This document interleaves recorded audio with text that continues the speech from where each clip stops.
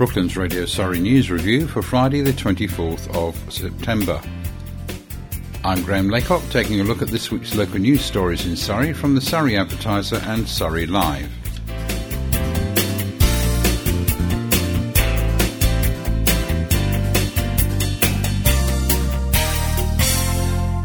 First, this week's Surrey headlines. Coronavirus infection rates up 8% in Surrey.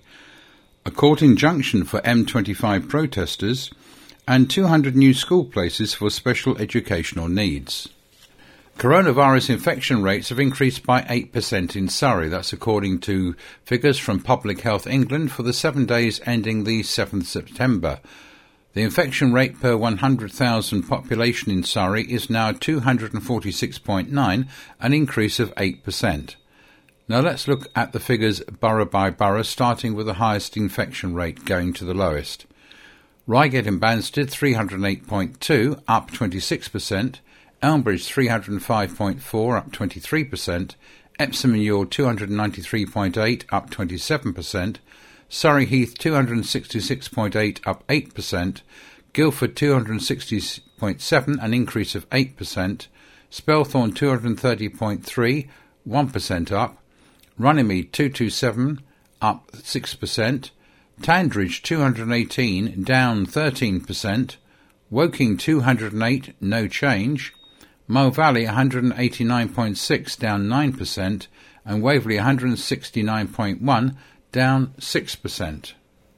The government has sought an injunction against an environmental group after it shut down the M25 5 times in just over a week, including in Surrey.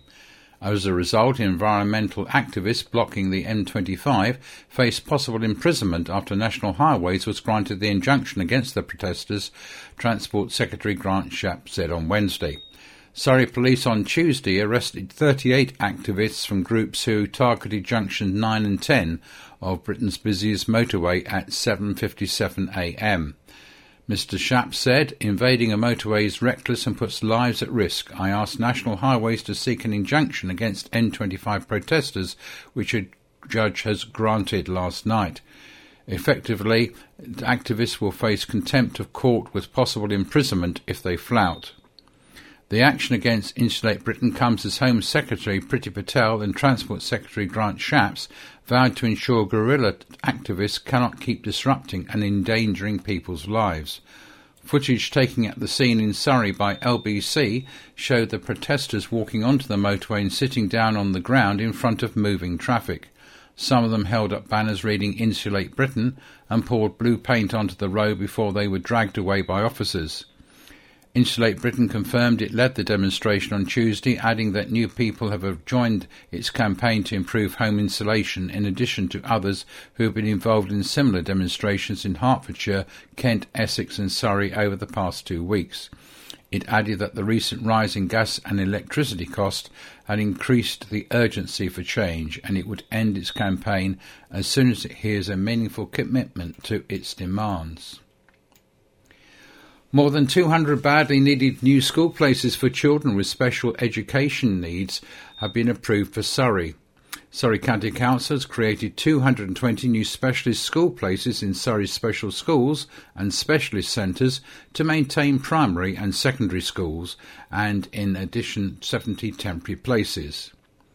Previously, it's reported that demand for specialist places is soaring, with 10,941 children, that's 6.38% of Surrey's pupils aged 4 to 16, having an educational health and care plan outlining their additional needs at the end of last year, a 49% increase in just 4 years. Denise Turner-Stewart, Cabinet Member for Education and Learning, said this increase in specialist school places in Surrey is crucial in ensuring all children and young people have access to high-quality local specialist provision. She said, I'm delighted that children and young people are getting support which will enable them to receive the education they deserve, and we're making continued progress with our aim to create 1,500 new specialist places by 2030, and we'll see approximately 300 more of these places becoming available in the next academic year. The 290 specialist places have been delivered in line with approved projects in Surrey's Special Education Needs and Disability, called SEND, capital programme. The programme is funded through a combined capital investment of £79.6 million, which will create 1,500 new specialist school places within Surrey's maintained specialist estate by 2030. The delivery of the SEND capital programme is part of Surrey County Council's SEND transformation programme, which is focused on delivering improved outcomes for children and young people with SEND by working collaboratively across education, health agencies and social care. Now, if you're worried about a child not reaching their learning or development milestones, there's a single point of access helpline. The Learner's Single Point of Access is open from 8 a.m. to 5 p.m. Monday to Friday all year on 0300 200 1015. That's 0300 200 1015. And the site gives direct access to information and advice from multidisciplinary teams of professionals from education, health and social care. Guildford is hoping to gain UK city status for the third time in trying. As part of the Queen's Platinum Jubilee celebrations in 2022, there's a civic honours competition allowing local authorities to apply for city status. An application has been made twice before in 2000 and 2002 in a bid for Guildford to be recognised as a city. The leader of Guildford Borough Council, Councillor Joss Bigmore, will seek approval for the submission from the Executive Councillors on the 26th of October. In a statement, Councillor Bigmore said, Guildford is the county town of Surrey and is a centre of heritage, culture and sport. We have a world-class university and excellent schools. Our vibrant local economy is home to many businesses at the forefront of cutting-edge technologies and is a significant contributor to the UK economy.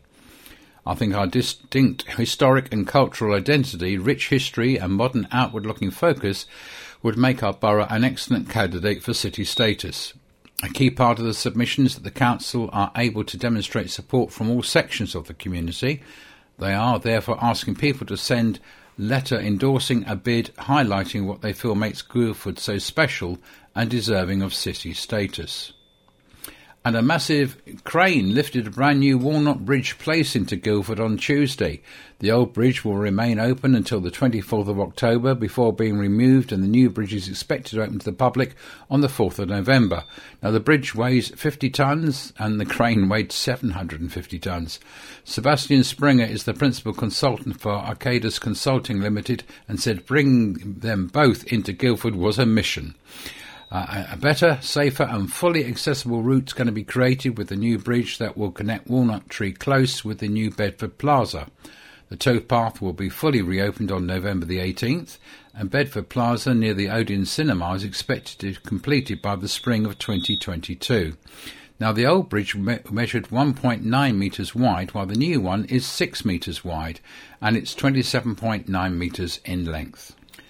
A council has cited the threat from COVID as a reason for termination of a car boot sale which is held in the open air. Reigate and Banstead Borough Council said it was having to make continuous judgments about the viability of large gatherings and events, resulting in some difficult decisions. But Peter van Staker, who ran the Hawley car boot sale, or Booty as he calls it, for 21 years, says the authorities' reasons for ending his tenant licence are madness. The weekly car boot sale in Central Car Park has not been held since COVID arrived, but Mr Von Staker said he was astounded when, upon checking what precautions he would need to restart, the council replied with a letter ending his licence. He questions why and received an email from the Parking Services Department which stated, "We do not wish for the car boot to start again due to the high amount of COVID cases within the borough." Now, it is the Council's responsibility to ensure where possible we do not exacerbate cases, especially as we have recently had to set up a number of surge testing units around the borough. It also said the decision was due to the introduction of a new pay-on-exit system. The Sunday morning event drew people into town for the benefit of other businesses, he argued. It is a community thing, it's a social thing, and for people their only outing of the week was to come to the car boot. It is the council's land, but this doesn't make sense to anyone. They're shooting themselves and the community in the foot.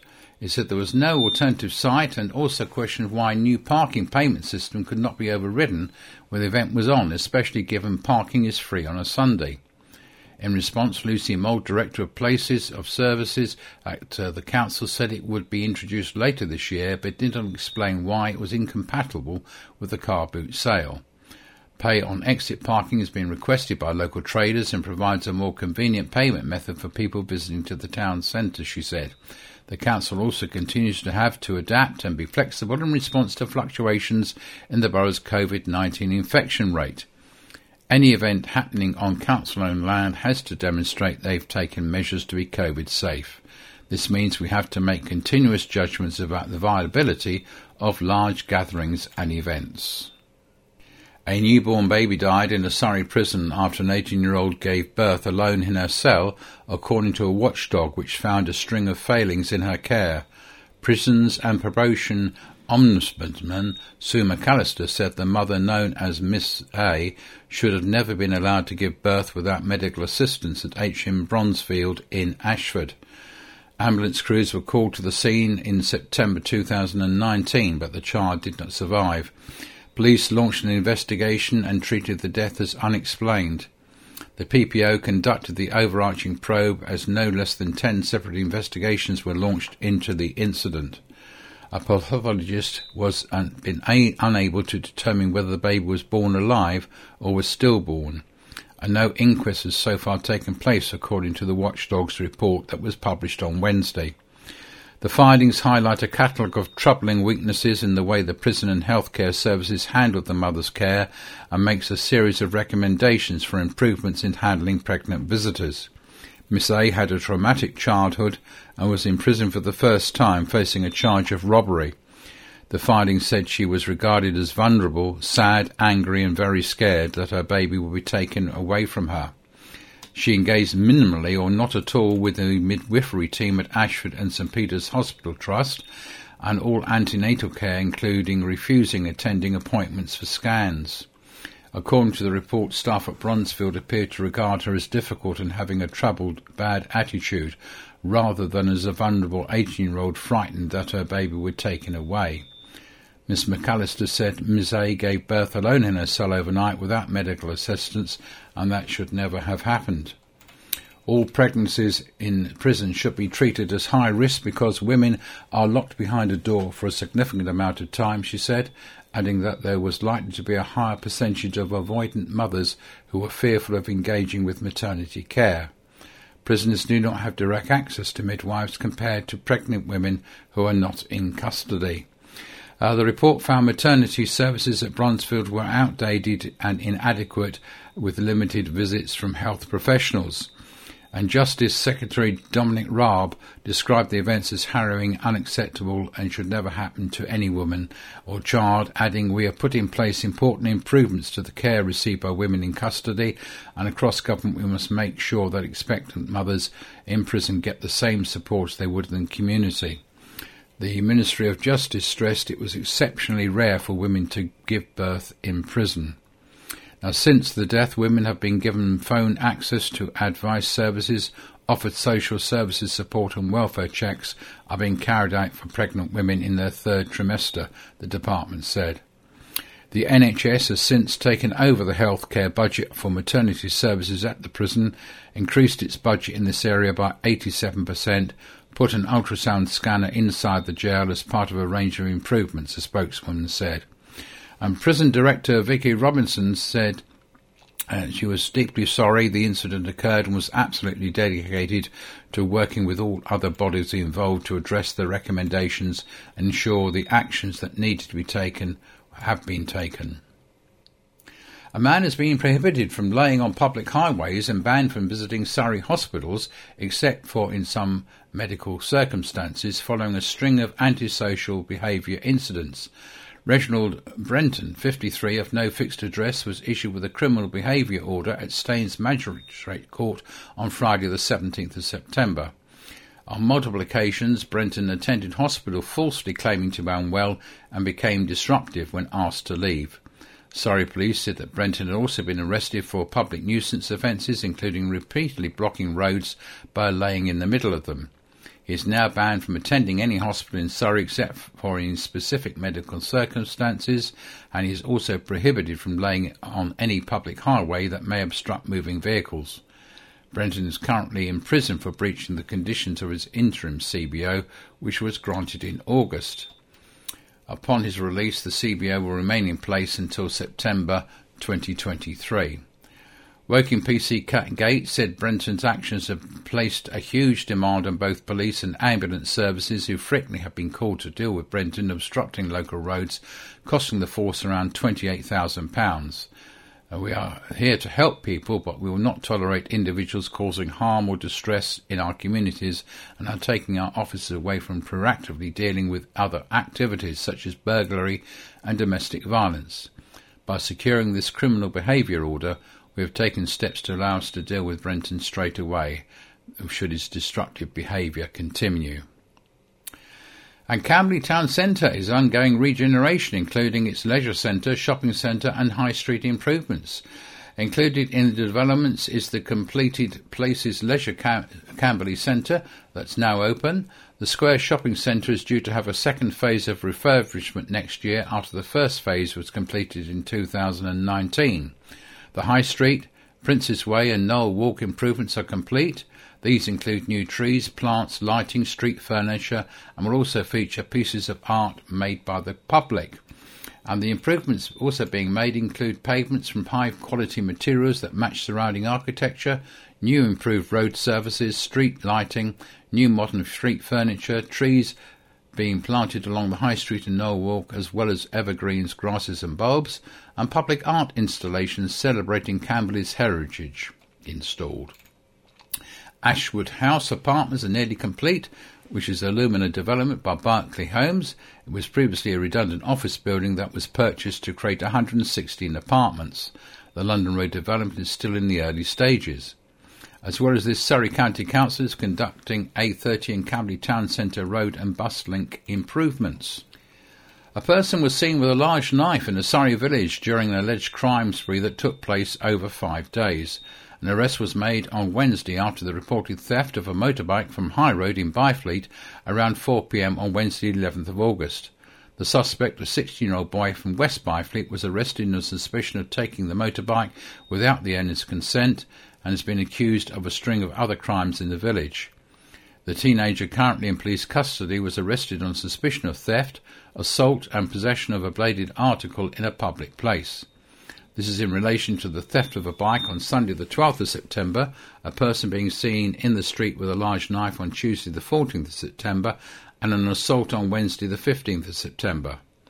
Woking's Borough Commander Dave Bentley said, "We would like to reassure the public we're doing everything we can to investigate these reports, and this arrest shows that we're making progress. Our investigation into the reports remain ongoing. I would like to ask that if the public have any relevant dashcam or video footage, that they contact us. So if you've got any information that could assist Surrey Police, please contact them either via the web chat, online or calling 101. If you don't wish to leave your name, call independent charity Crime Stoppers anonymously on 0800 555 111. And Royal Surrey Hospital wants to build a new cancer centre and is looking for public financial support to fund the unit, which could open in the spring of 2023. The trust running the Guildford Hospital has set aside $25 million of its own money, but needs a further $5 million before it can submit plans to the Department for Health in March next year. They plan to first hit their target of getting $1 million in donations. Despite carrying out nearly 20,000 operations a year, they insist more space and extra surgical robots up to a few thousand. Royal Surrey Chief Executive Louise Stead explained that many of their operating theatres were built in the 1970s, so they want to upgrade what their existing centre provides while adding an extension. And she added the use of robotic techniques makes patient stay much shorter, as the incision and puncture holes are far smaller compared to traditional methods. The majority we are funding thanks to our prudent financial management over the past years, but central government does not fund this sort of build. There is lots of money going towards new hospital builds all over the UK, but our project would not qualify for that. This new build will be added on the back of the hospital on the same footprint rather than another massive building elsewhere on the Trust site, which we know would be of concern to Green campaigners. Student surgeons would get training here too. A planning application is necessary, but when we built our isolation ward during the pandemic, Guildford Borough Council were incredibly supportive, and we hope that this will be the same case this time. Guildford Hospital is a regional centre for cancer care, looking after those from neighbouring counties also, so the new centre would benefit people from a wide radius. And that completes our look at the stories in Surrey this week.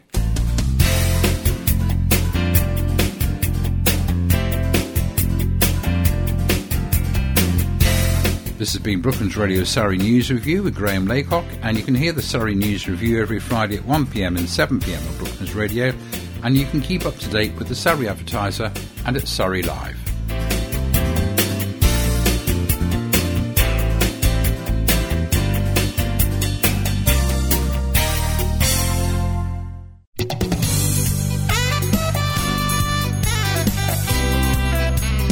Brooklands Radio.